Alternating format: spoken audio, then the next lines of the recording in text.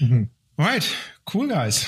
This was awesome. Ready? Is this going okay? Yeah, I feel like I should be taking notes, not on the content of the cuts, but on the content of the conversation. I'm gonna listen back to this podcast episode. This is awesome. Welcome to the What's Your Baseline podcast. In this show, we talk about our experiences and lessons learned in enterprise architecture and business process management. What's Your Baseline is designed to be for everyone. Newbies who are just getting started with these topics, organizations who want to improve their EA and BPM groups and the value they get from it, as well as practitioners who want to get a different perspective and care about the discipline. Each episode will tackle different key topics, providing context, background, best practices, and stories from the road, inviting you to learn from our challenges and successes, and demonstrating key tools to help you set up your practice and get the most out of it. I'm your host, Roland Wolt, and I'm joined today by my co-host, JM Erlinson. Hey, JM. Typically, I ask you how you're doing. This time, for a special occasion, I have another opening for you, JM. Do you? Yes, I do. You're looking old today. You're looking 50 episodes old. How about that? Congratulations! Yay. Oh my goodness, I can't believe it. When we started this thing a couple of years ago, I thought to myself, I'll be really lucky if we make it past 20.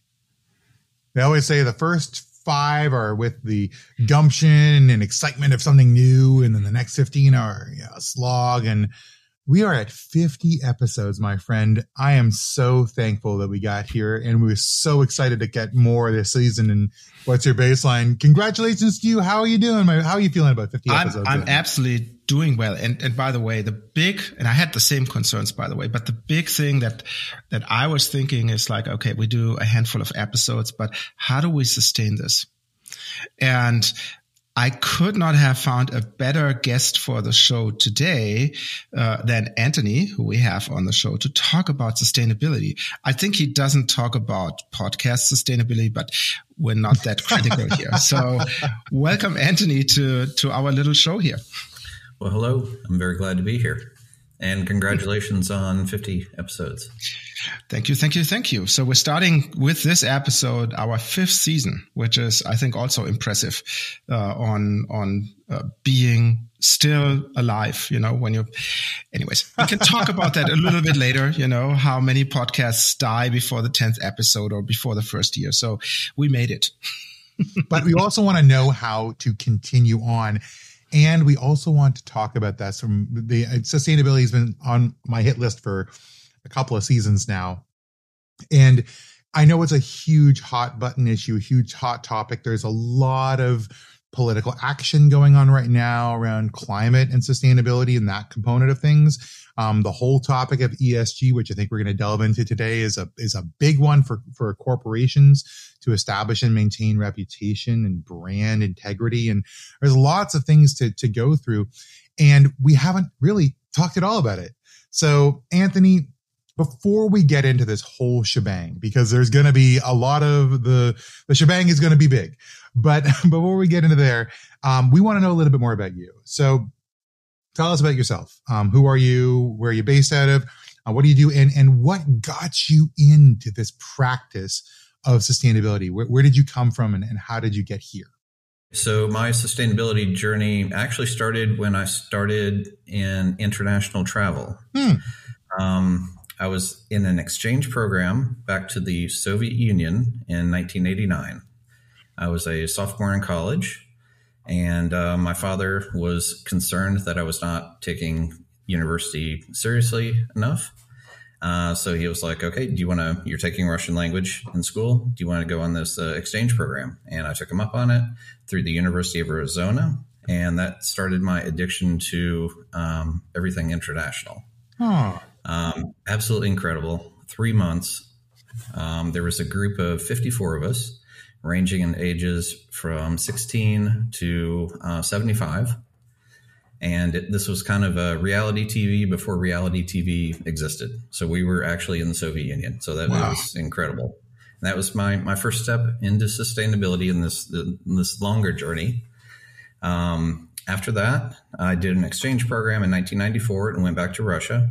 I was an intern at Pricewaterhouse in the Moscow office. And then after that, I went and got my master's at Thunderbird out in Phoenix, Arizona.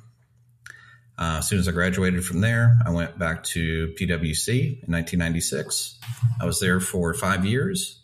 Then the financial crisis hit. I don't know how many people know about this. 1998, 1999, it was pretty rough in Russia. All the foreigners basically went home. But my journey in Russia was not over yet. And this is where the sustainability part starts. There was a smaller American firm that worked to commercialize former Soviet technologies. We worked with an organization called the ISTC, which is International Science and Technology Center. Their goal was to help Russian scientists that possessed nuclear secrets find new jobs. They worked closely with Vice President Gore. He did a tremendous amount of stuff during this time period in the area of nuclear nonproliferation. And so this is really incredibly important work. So this was my first taste in alternative energy technologies, because there were many, many of them at these former Soviet,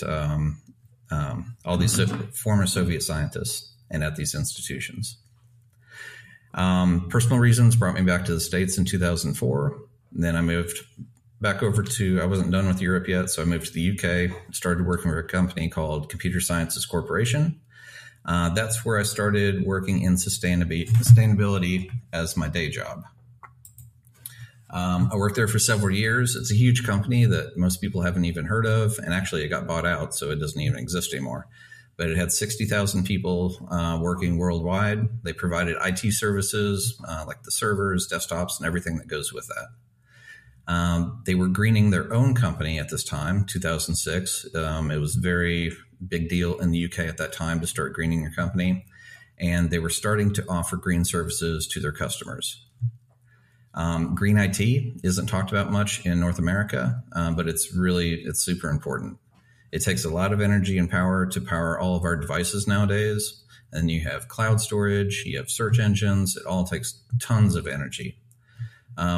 But another aspect is the ability to save energy through using IT in the form of like smart buildings, smart devices, running things more efficiently, and the list goes on and on and on. So you're leveraging the IT technology.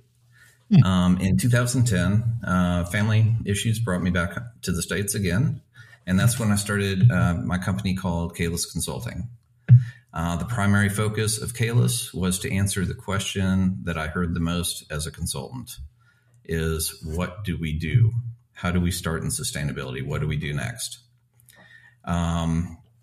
Started the company by creating a comprehensive audit that became more automated through very complicated Excel files after it had been around for a couple of years. And 2 years ago, we created Current State Online, which took everything up into the cloud. But not only does Current State Online have our audit, but it also has other sustainability standards in the system too. Basically, it's a sustainability information system. It's online. It has project management functionality, similar to what you would see in Monday.com, file storage, knowledge base, report generator. And it's one place that your entire team can log into and be on the same page. It's just about to come out of beta, and I hope to have an official launch pretty soon.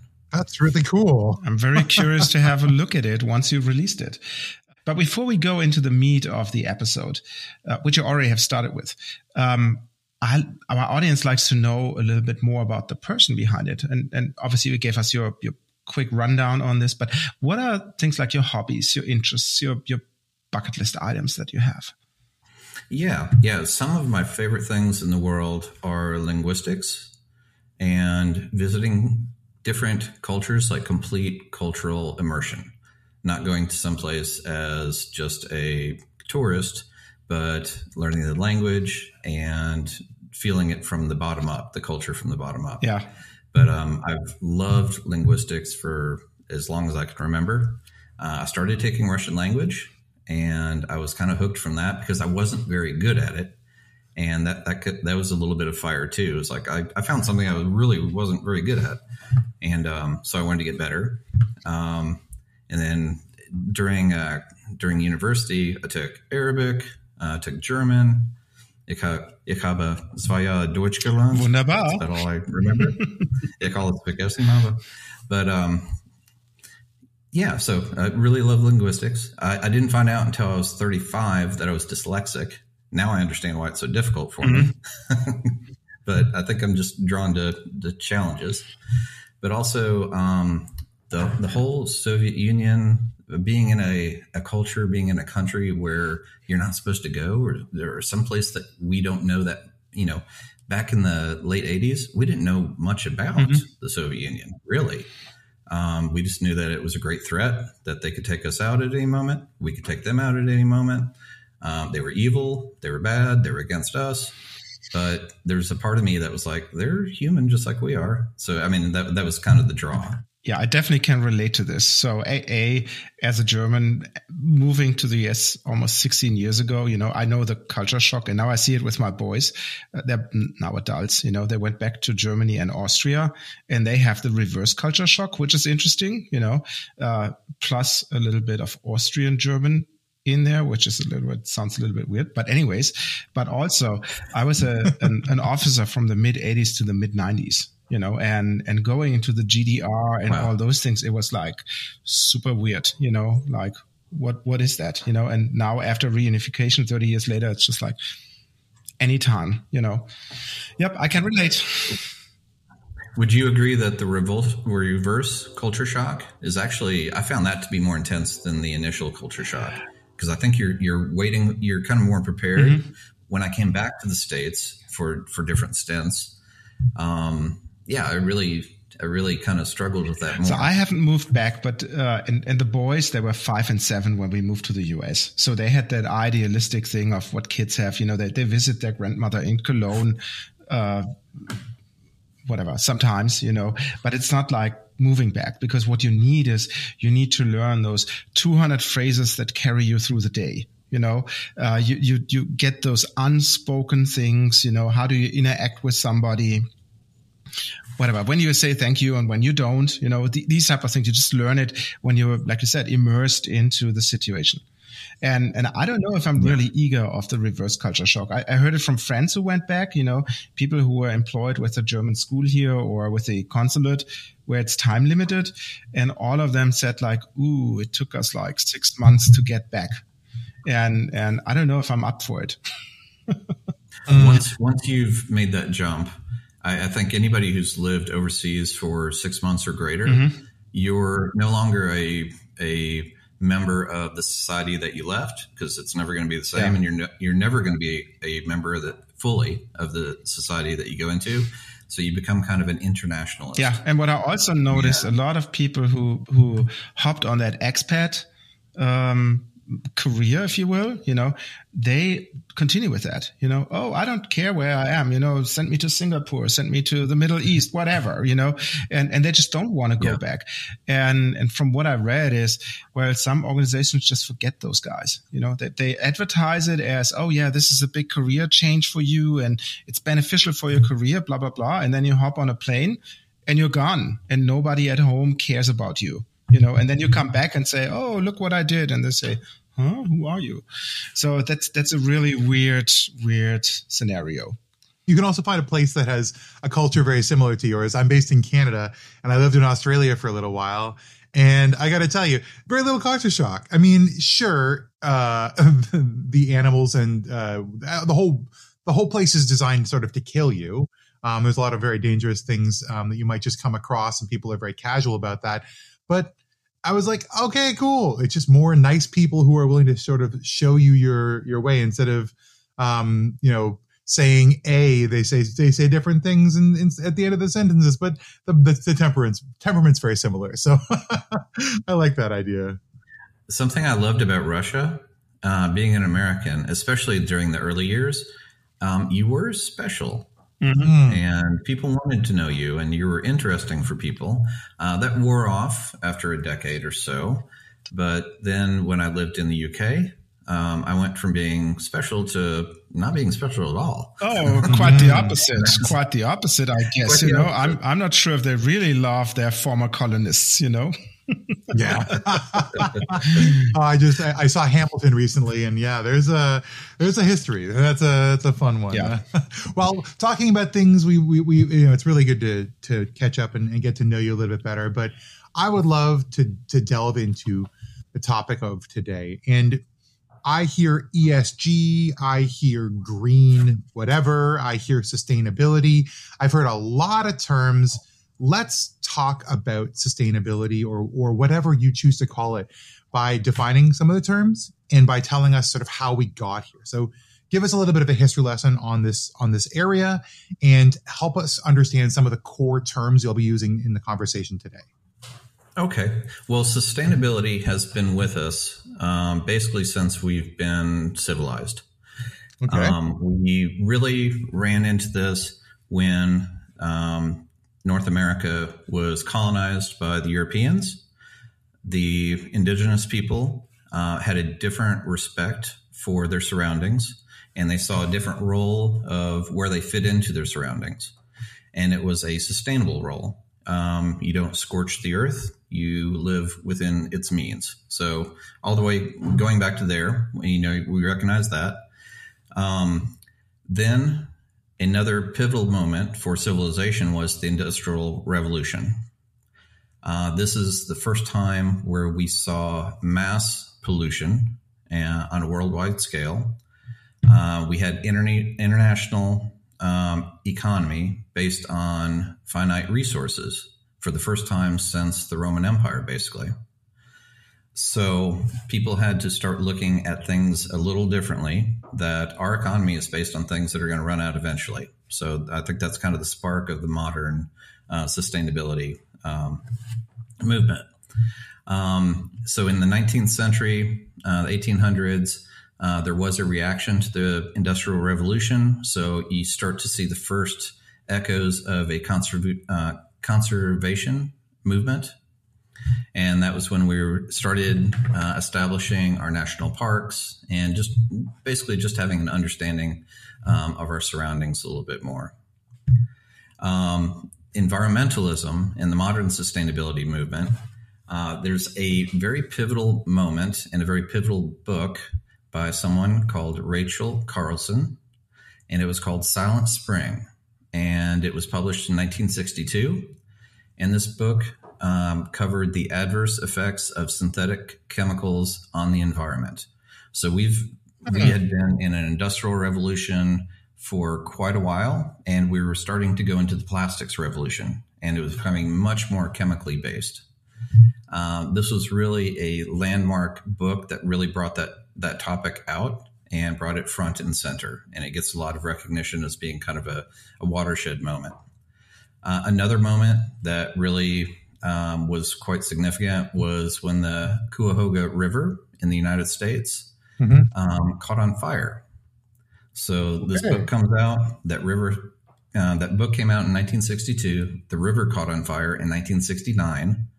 And it wasn't the first time that river had caught on fire, but it gave people a really good visual of, is this the world that we want to live in? And this is what we're creating. This is the byproduct of the way that we are living our lives. So those were a couple watershed moments. And if you were around during that time period in the 70s, you might remember those commercials with Native American, and he was crying, and there were big efforts to beautify and to take care of litter and just to live differently in the 70s. And there was one episode of Mad Men that really, really brought this home. I don't know if you guys remember this episode, but it was where they had the picnic on the side of the road, and they're both sitting there, and they had all the garbage and everything out there, and it was all on a big tablecloth. And at the end of the episode, there was a trash can actually right next to where they were sitting. At the end of the episode, they just picked up the tablecloth and just dropped it in the air. All the trash went everywhere. I remember that. It was just a completely different time period and different way of thinking. So now we're starting to get into the modern era, and we're getting into corporations responding to this.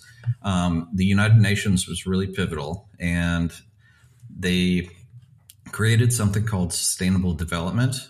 and they put out a report called the Brundtland Commission. And this was published in 1987, and it was called Our Common Future.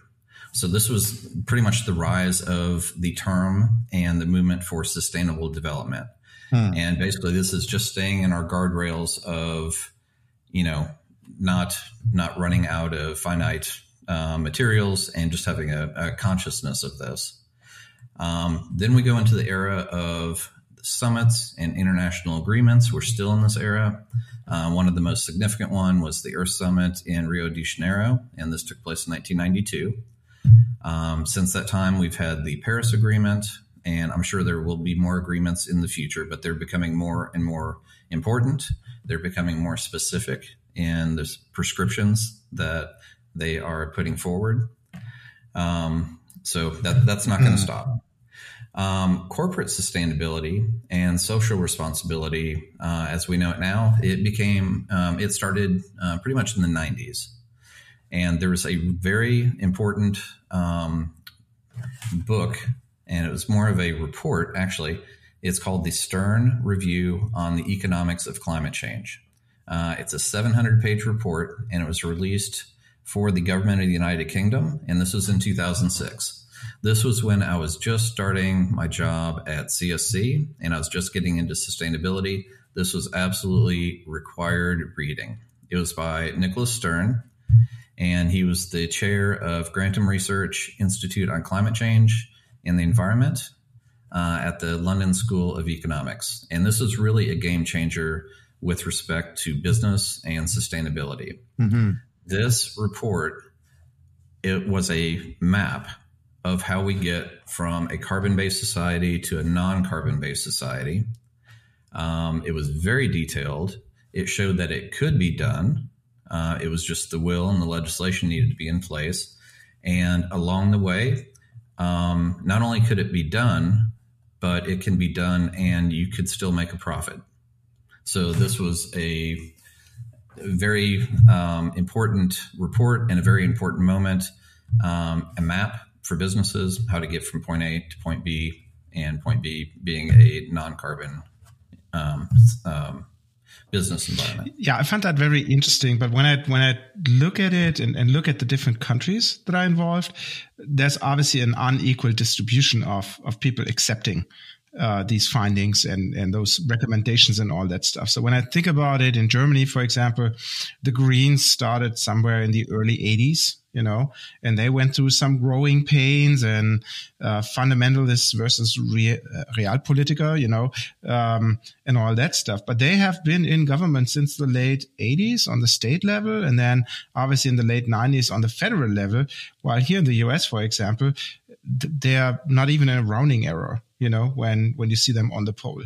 And I'm curious what your opinion on that is, why we have that unequal distribution of awareness and thereby also then institutions and laws and all that type of stuff. Yeah, this is very important because when I was in the UK in 2005, sustainability was extremely important. And there were risks, business risks associated with sustainability. It was reputation risk. There was compliance risk because both the UK government and the EU were passing legislation that had actual financial ramifications and consequences for companies if they weren't in compliance. Mm-hmm. That led to financial risk.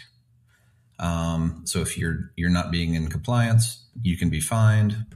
So those three major risk factors were active in 2005, 2006. In North America, we had nothing like that. There was absolutely no risks associated with sustainability. The way that that situation continued in Europe, and it's been that way ever since, and it's only gotten more intense. The only way that North America got sustainability during this time period were the multinational companies like Unilever, like what are some other companies? Nestle. Mm-hmm. When they would come to the United States, they were not going to lower their standards just because they were working in North America or the United States. And why should they? Yeah. So the way that sustainability was brought to the United States was through the supply chain. So the Unilevers and those big companies, they would require suppliers to meet minimum sustainability standards in the goods and the services that they provided. So that's how it kind of infused into the North American market. However, in the past 2 to 3 years, that situation has completely changed. The SEC 3 years ago announced that they were going to put forth new rules on climate risk disclosures that all public companies would have to put out there. Oh, so all of a sudden, in just in a second, American public companies were going to be exposed to investor risk, compliance risk, financial risk, and all of the other risks that the Europeans have been facing for 15 years. So one of the reasons why ESG and sustainability is so hot right now is because that has been a huge shift in the area of sustainability and how companies are responding to it. So now that the U.S. is included in these sort of like requirement generating bodies, then it opens up a lot of companies to new risk. I mean, the question is, corporations don't have to do anything unless they're regulated to, or there's a sufficient market pressure. There hasn't been market pressure as much in the U.S., or I guess you haven't seen the market pressure in the U.S. if you're not a multinational. So it's been regulation based, and now there's regulation, so everything has to change. Is that correct? That's correct. The rules have been under review, and they've been taking feedback. The SEC has. They were expected to come out the first quarter of this year, in 23. They have yet to come out. Now they're predicting they'll come out in the fall. But what is going to be released, these are actual rules by the SEC. So companies are scared. They might actually be forced to comply to new regulations. Are they already making pre-changes in anticipation of what those rules might be? Many, many companies are, because there will be consequences for the first time, financial consequences, but also reputational consequences with investors, because investors aren't going to want to invest in a company that's not prepared for dealing with the risks associated with climate change. So it all builds up. So all the pressure that the rest of the world's been feeling for a long time now is coming home. And that's very significant. No one knows the exact date that this is going to drop. As soon as that drops, it's a game changer. Yeah, that will be super interesting when you look at different industries. You know, if you're a bank, for example, that's not that close to you, I would say. But if you're a stock listed energy company, well, holy cow, you know, that challenges your business model, which is very interesting, you know? Yeah. Yeah. And if I'm thinking like right now, everybody does have a sustainability impact. Every company does operate and consume resources and cause potential risk that they have to address. I'm assuming some much more than others, but you tell me about the organizations that you're seeing addressing this right now, or who are coming to talk to you. Or do they all come from a particular market sector, or are they more distributed? They come from all different sectors. Yeah. The industries that seem to be the most active in trying to preempt before the actual rulings come down are the ones that have exposure and a need for investors. Oh, interesting. Yes, something that's been really important in the last couple of years that is addressing the upcoming rules that are going to be put out by the SEC. One of them is the Task Force on Climate-Related Financial Disclosures. And the acronym for this is TCFD. TCFD recommendations, they focus specifically on disclosing climate-related risks and opportunities in financial reporting. So it's closing that gap. It's including climate risk in normal business disclosures, but it's kind of tagging it on there. It helps companies assess and disclose their climate-related risks and opportunities in a consistent and comparable manner. So you mentioned two examples of regulation and of standards that are come there, but I'm super surprised that this will become mandatory here in the US. I never thought I would see this, but it's great.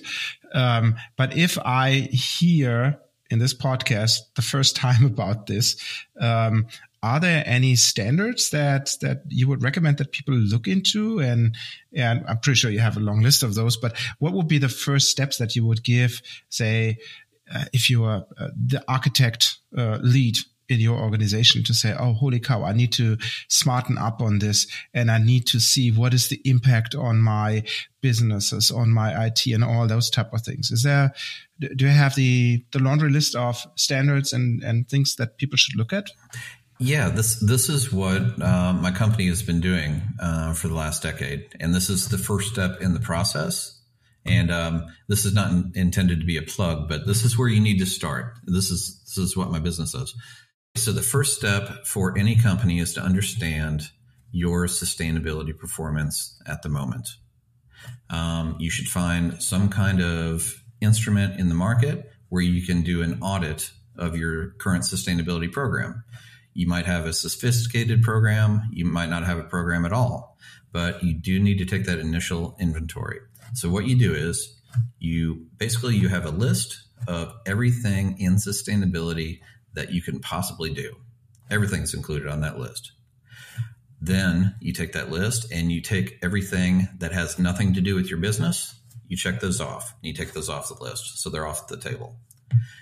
The remaining items, you look at them and you determine, am I doing this or not? If so, to what extent am I doing this? And that'll put it into a data set where you can heat map it later. It becomes useful data at that point. At the end of that process, you'll know everything that you're doing and to what extent. And then you'll have a list of things that you're not doing, but you could be doing because of your industry. So that's any company's roadmap is you start there. So you know exactly where you're at, you know your next steps on everything. And then it's the research phase. What's the best thing for your business? How do you fit that into your business strategy? Yeah. So it sounds kind of like an architecture as is in 2B, but your 2B is driven by regulatory obligation or best practice, I suppose, which does lead me to the question, are there, I know there's the UN guidelines on sustainability, the principles, the UN principles.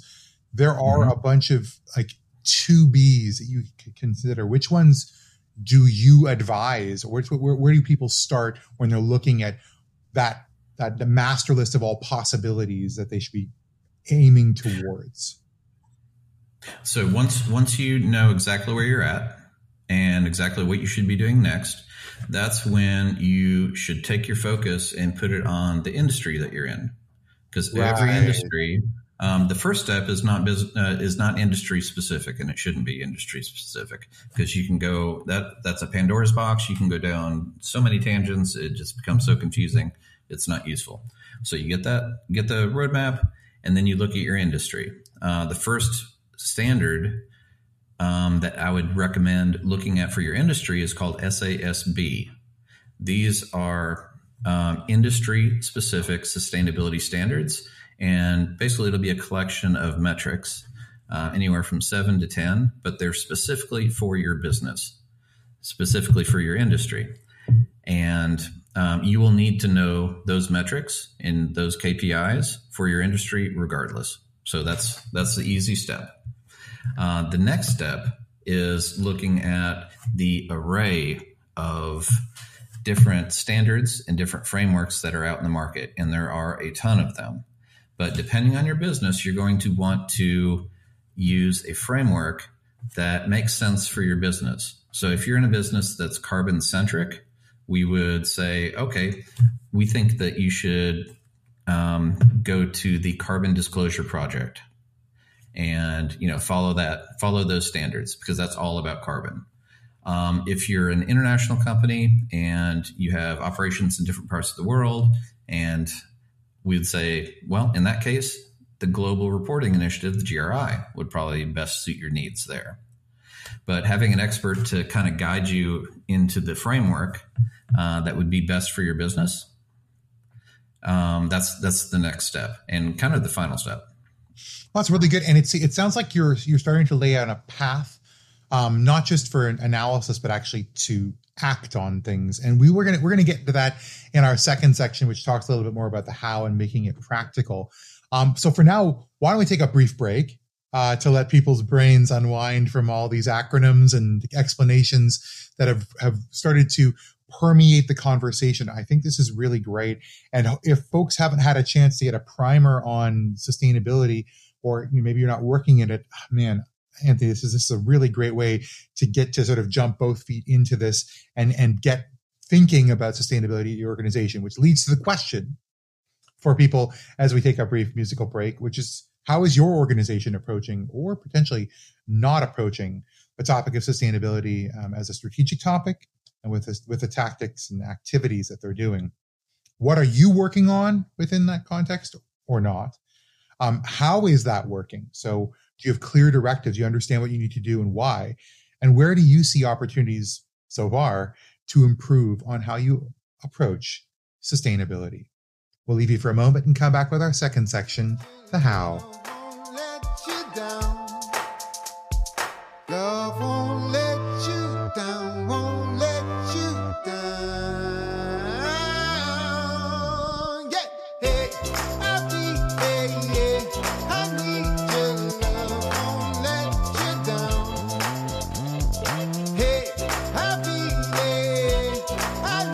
your love, won't let you down, won't let you down. And welcome back. And this is an awesome conversation, Anthony, and thanks for sharing all your personal experience with that. But I'd like to switch the topic a little bit more towards a buzz term that some of our listeners might have heard called ESG, which stands for Environmental, Social, and Corporate Governance. And I'd be curious, what is your opinion on that, and how did you get into that topic? Because I know you have a little backstory on this topic. Yeah. ESG is quite the buzzword right now. And if you've been in sustainability, if you've been a sustainability consultant for 10 years or so, it kind of takes you back, because the key word, the key acronym that we lived with for 10 years that was so important was corporate and social responsibility, CSR. So what happened to CSR? Well, it's just kind of morphed into ESG. You never really hear about CSR. You might hear that a company puts out a CSR report. Some of them are, some companies are still calling them that. The first time that we hear ESG, which stands for Environmental, Social, and Governance, was around the year 2015. And that's when there was a movement by investors to set up a framework where climate-related risks could be defined and determine which disclosures made the most sense. This was a precursor to the SEC's actions a couple years later, where they propose rules on climate risk disclosures. Is this just an evolution of CSR? Like, is ESG the same thing rebranded? Like, tell me about what lessons were learned from how it was approached before, and how is it actually more beneficial, or how is it different with ESG? That's a very good question. ESG hijacked CSR. It did. CSR was fine by itself. Yeah. Now, the added element, ESG, is the governance component. And that was put in by investors. So in essence, ESG is more the investor's perspective, and it's a framework that provides investors with information that they need to know. And if you're a sustainability consultant, it kind of takes you back a little bit. I feel like, sustainability has been hijacked a little bit, and investors came in, they wrote their own, have their own buzzword, they wrote their own framework. But what they're doing is they're trying to extract the information that they need for investors. So this is very investor centric. This is information investors need. It's all about risk. It's all about opportunity. And so it's a little different than CSR. But it's ensouled as if it's somehow the new wave of environmentalism in corporations. Yeah. That's the buzzy part of it. That's the buzzy part. ESG will go away eventually. CSR was replaced. ESG will be replaced. But something that's really important to realize is these are still just little subsections of the greater sustainability. That sustainability is everything. CSR, that was a little subsection of, just a part of the greater sustainability. ESG is real hot right now. It'll come, it'll go. TCFD is a very hot framework. It's already in the process of being replaced by larger frameworks. Interestingly, TCFD was never meant to be a permanent framework. It was a bridge to get to someplace else, but it was the bridge to introduce climate-related risk disclosures, which is really important. So when you're looking at like consulting and working with clients who are trying to understand the landscape, talking about how the principles of ESG, the approach of ESG, and the requirements or guidelines from TCFD interact with each other. Like what is there an overlap? Is it a just two different words for the same thing? Does one have regulatory obligations? What are the responsibilities of an organization to look at these, and how do they look at them differently? If investors are important to an organization, and this will vary depending on the industry that you're in and what type of a company that you're in. If investors are important, you will want to look into the TCFD and follow that framework. Now, the TCFD, it is a point of view. It's a way to display information to investors in the language that they understand it. And what they're looking for an identification of all the risks that are climate related, an identification of all the opportunities that are climate related, and then a plan to deal with both the opportunities and the risks. And then an analysis, it's called a scenario analysis, a deeper dive into what are the actual financial implications that can happen from these financial risks. And then at 1 degree change in temperature, and at 1.5, possibly 2. So the actual nuts and bolts of how is this going to affect your business? How prepared are you? Do you want to, for some companies, investing in properties that are on a coastline? That's a real concern now. Oh, of course. Yeah. Do you want to invest in a company that is prone to flooding in an area that's prone to flooding, in an area that's prone to heat stress or water stress or, hurricanes? All these things are more important. And where you're seeing this, actually, one of the first things that's happening, it's in the insurance industry. Insurance companies are refusing to cover certain companies and certain properties in certain locations for certain things. And you're already starting to see this. Yeah, I've read about that California, that it's hard to get an insurance for your home because they have so many wildfires, and insurance companies just don't want to hop on this train. But I do have another question. So I get a little bit of the impression that there's a lot of regulations, a lot of guidelines, a lot of things coming out that I, as an organization, have to comply with or will have to comply with in the future. There might be stuff in there that I don't like. Is there a way for organizations to participate in these things, or are organizations just being at the receiving end of those standardization efforts? Organizations, especially publicly traded organizations, do have a voice, and they've had a voice with the SEC for the past year and a half. A lot of these, especially if they're from the United States government, they will put these proposed rules out to be reviewed, and there will be a review period, a public review period, where you get feedback from corporations, you get feedback from many different sources, and then they decide on what rules to actually release. Yeah, let me rephrase that a little bit.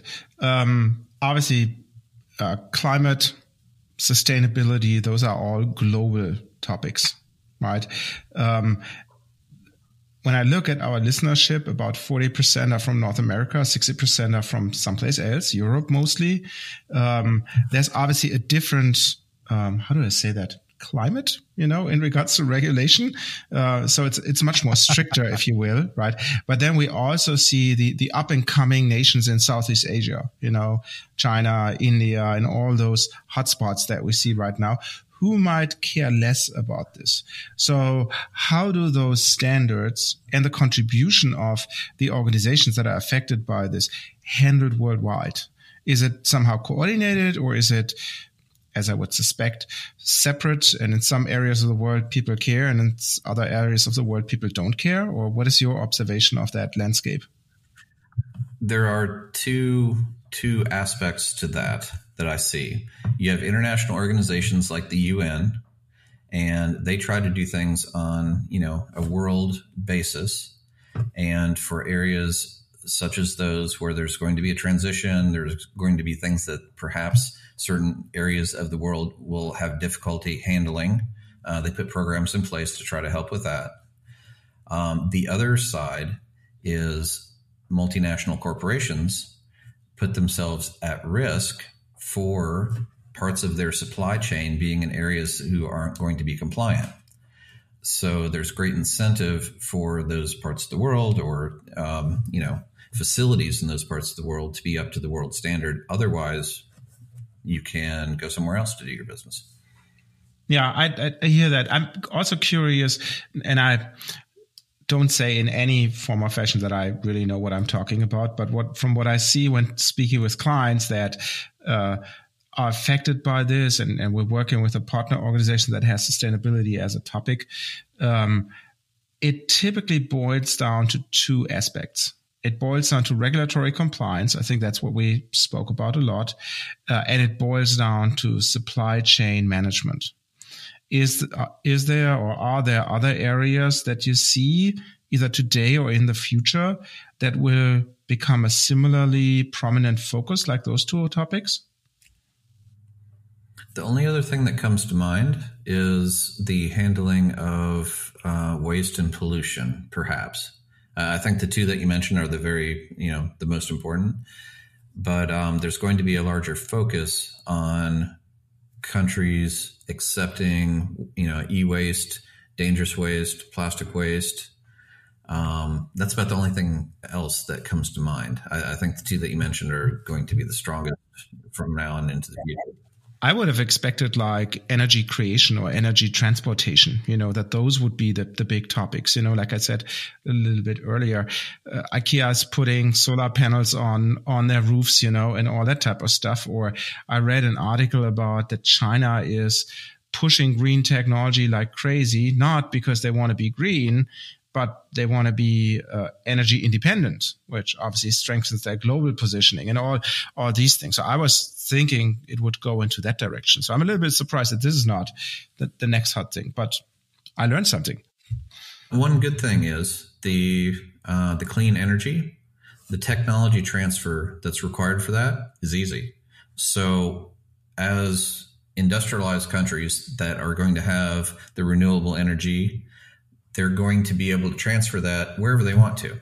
They're going to be able to, electrify, a facility in a country that may not have that. They can just bring that in. So that's going to be an easy fix. That doesn't take away the problem that some resources that are needed for creating batteries and all that stuff are limited available on Earth. When I think about the deserts in northern Chile, where they get the lithium from, and they start digging like crazy, and it looks like West Virginia without the mountains. Oh, wait, that could be the same at some point in time. But anyways, so when I look at that, that's obviously an issue, because it's just a limited amount of resources. And what does that mean for those areas where you do the mining? So interesting topics. Yeah. About 20 years ago, the United States kind of de-invested in rare earth minerals because it's expensive, it's not clean, it's ugly, and PR-wise, it's best to do that in another country where you don't have to see it or look at it. Yeah. It's just as ugly in China, but they invested heavily in that. At a point in history like we had with COVID, I think the entire world realized how interdependent we are. And there are forces in place that are going to restart the rare earth element, rare earth minerals, that extraction locally. Interesting. So Yeah. I wanted to loop back on something, because this whole conversation, I feel like it's often falling into this idea of you need to consult guidelines. You need to understand the expectations placed upon you, KPIs or benchmarks you need to be hitting. You need to draft policy documents. You need to put it in your corporate strategy. You need to communicate it to investors. But when we get down to brass tacks, what are you often recommending that actually changes in the organization? So what actions does an organization take based off of some of the things we've heard? So the focus on ESG or CSR, the focus on the TCFD, the focus on your industry-specific regulations. What do you actually change, and how do you execute on that change, or how do you advise executing on that change? That's a really good question. And that's really the holy grail of sustainability. Because when we start talking to a company, we go through that process that I mentioned before. You do an inventory, you look at your industry, and then you figure out which frameworks work best for your company. Once you have gone through that process and you're in year 2, what is inherent in that process is, what are you doing? You're looking at how you do what you do. And you're looking at ways to make that more efficient. You're looking at what resources you're using to do what you do and seeing if there's a better way to do that. You're looking at it and you're trying to find a way to do it in a more energy efficient way. And the great thing that comes out of that is innovation. That's the key. That's what you want to see, because that opens people's eyes. And it's like, oh, we can still do what we're doing, but we can do it in a much better way.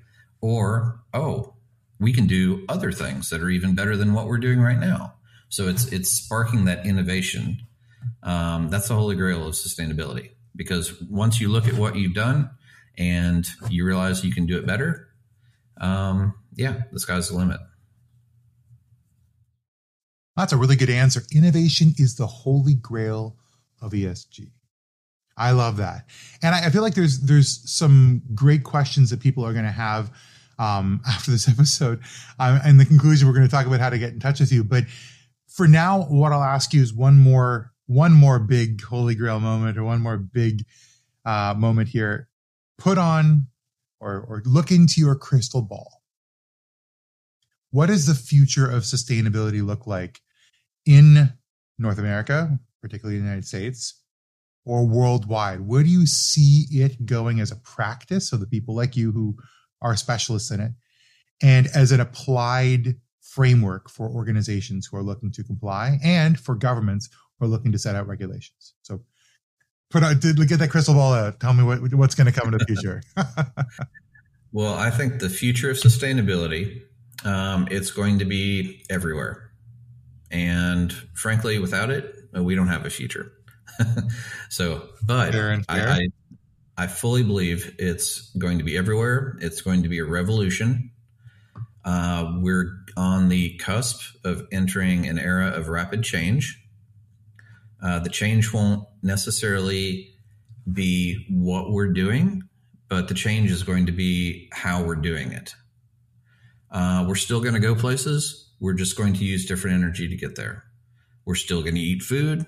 It's just going to be farmed differently. Business are still going to make things and offer services. It's just going to be more efficient and use fewer resources. Will it affect our standard of living? There's no reason it has to be. The naysayers are going to really concentrate on this and say, they're going to say everything's going to be more expensive. Everything's going to be worse. Everything, they're complain, victim. What we need to do is bust up the monopolies a little bit and battle corruption where it exists. And we go through, It's a cycle. We go through an economic cycle where there are just periods of time in which we kind of just have to shake things up a little bit, shake the tree a little bit. So that's nothing new. Something that will change, I think, is that we're probably not going to use the word sustainability as much. It's just going to be the new way that we're living. So it'll cease to be kind of a thing, itself. And it's just going to be a new mode of continuous improvement. It'll just be a new way of life. The power windows, if you will, of corporate operations. No one's going to mention them anymore. It's just how you do it. And for companies, this is way back in 2006. That was when everything was green. Everyone talked about green this, green that. Mm-hmm. And people were just sick of hearing about green stuff. So when I would go in and we'd talk to clients, I would say right off the bat, okay, you're probably like really sick of hearing how everything's green or going to be green. Everywhere that you see the word green, just supplant that word and put in smart. And then let's go from there. Because everything in business that we're talking about green is just a smarter way of doing it. So it's not green IT, smart IT, smart this, smart that. And that's all it is. I wholeheartedly agree with that.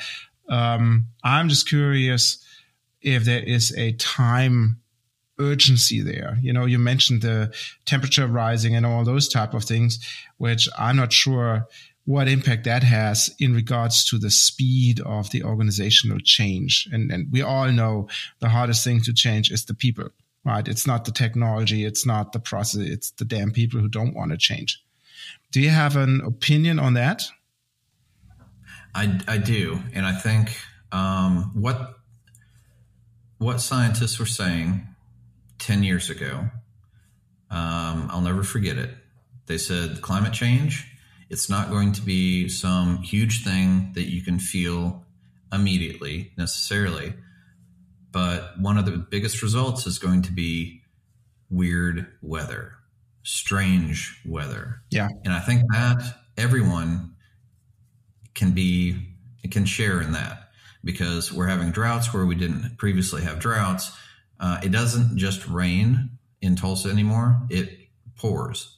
When it rains, it pours. And if it's not pouring, we're in drought.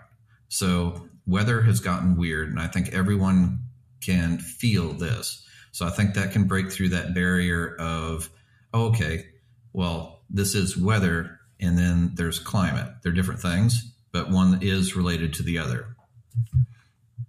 Well, I think that's an interesting point to sort of cap us off on. I'm convinced, obviously, that without sustainability, we don't have a future. That's just sort of par for the course for watching things happen.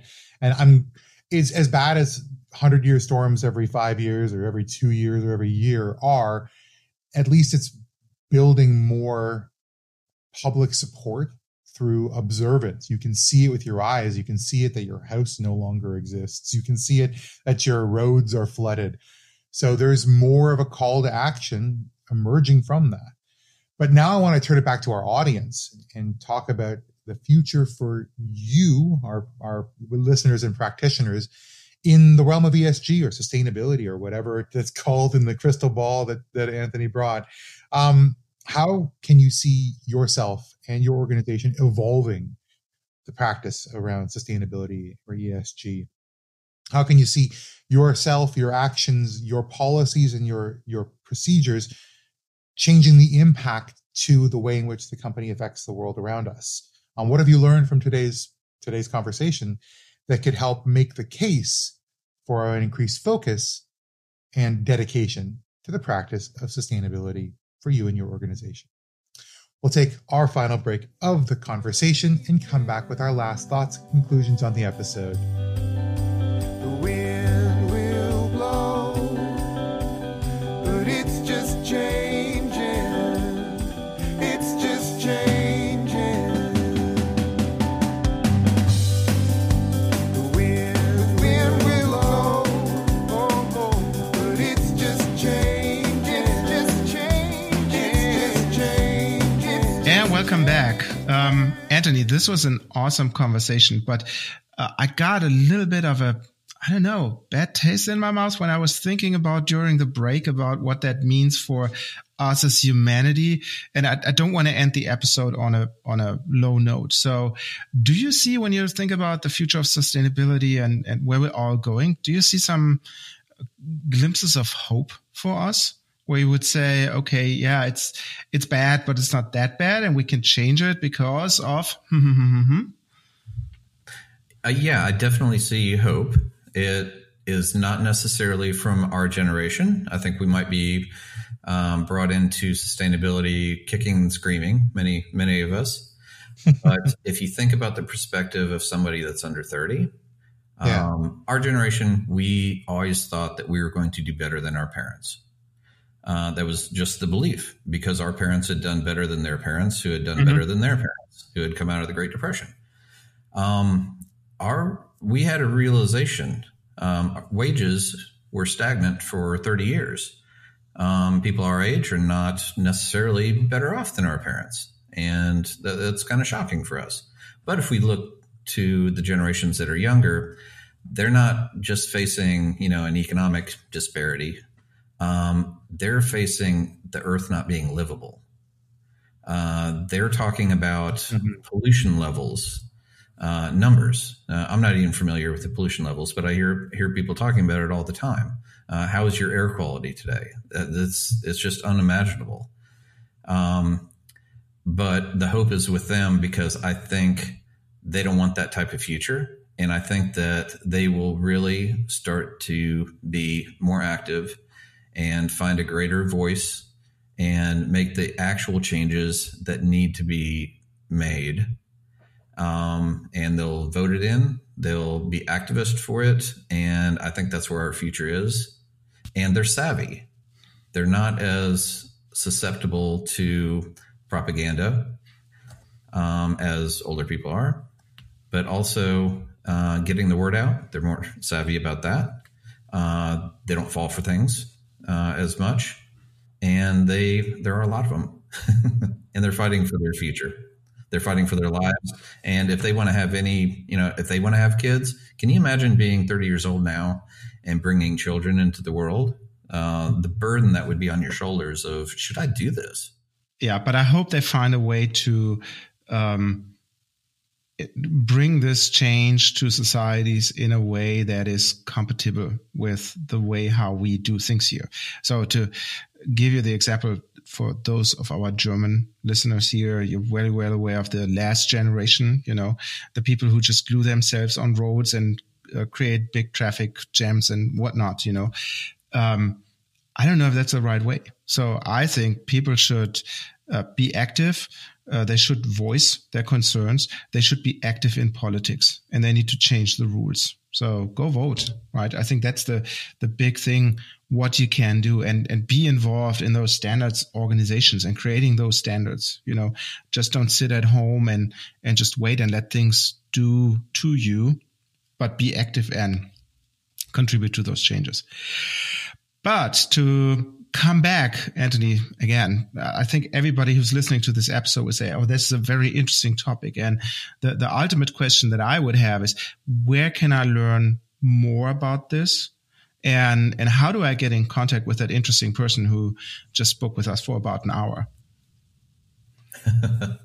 Well, I can leave my email, and anyone is free to contact me directly. I'd be thrilled to hear from you. And also, my company has a website. There's tons of good information there. That's more for the business side of it. But yeah, those are probably two of the easiest ways to get in touch. And I would assume you're on LinkedIn as well. So we would put all those resources on the show notes. And with that, JM, I'd like to hand it over to you. Yeah, speaking of the show notes, thank you to all of our listeners for coming along with us on this wonderful journey. I mean, it's perhaps one of the most important journeys of our collective lifetimes, which is a journey to a sustainable world. And a huge thank you to Anthony for a fantastic primer on all the things we need to start thinking about now as we implement them in our organizations at a strategic level and at a tactical level, and then as a ritual, as a habit. in our operations going forward. Now, if you want to find out more about things, you can go to the show notes at whatsyourbaseline.com for this episode specifically, /episode 50. And you can leave us a comment. You can give us some feedback. We'd love to hear from you, particularly about this very important topic. You can email us at hello@whatsyourbaseline.com, or just go onto LinkedIn, comment, share, see what's going on in the conversation around sustainability, and particularly sustainability in the scope of process and architecture. But until we speak again, friends, I've been J.M. Erlandson. I've been Anthony Gilbreath. And my name is Roland Volt. And we will see you in the next one.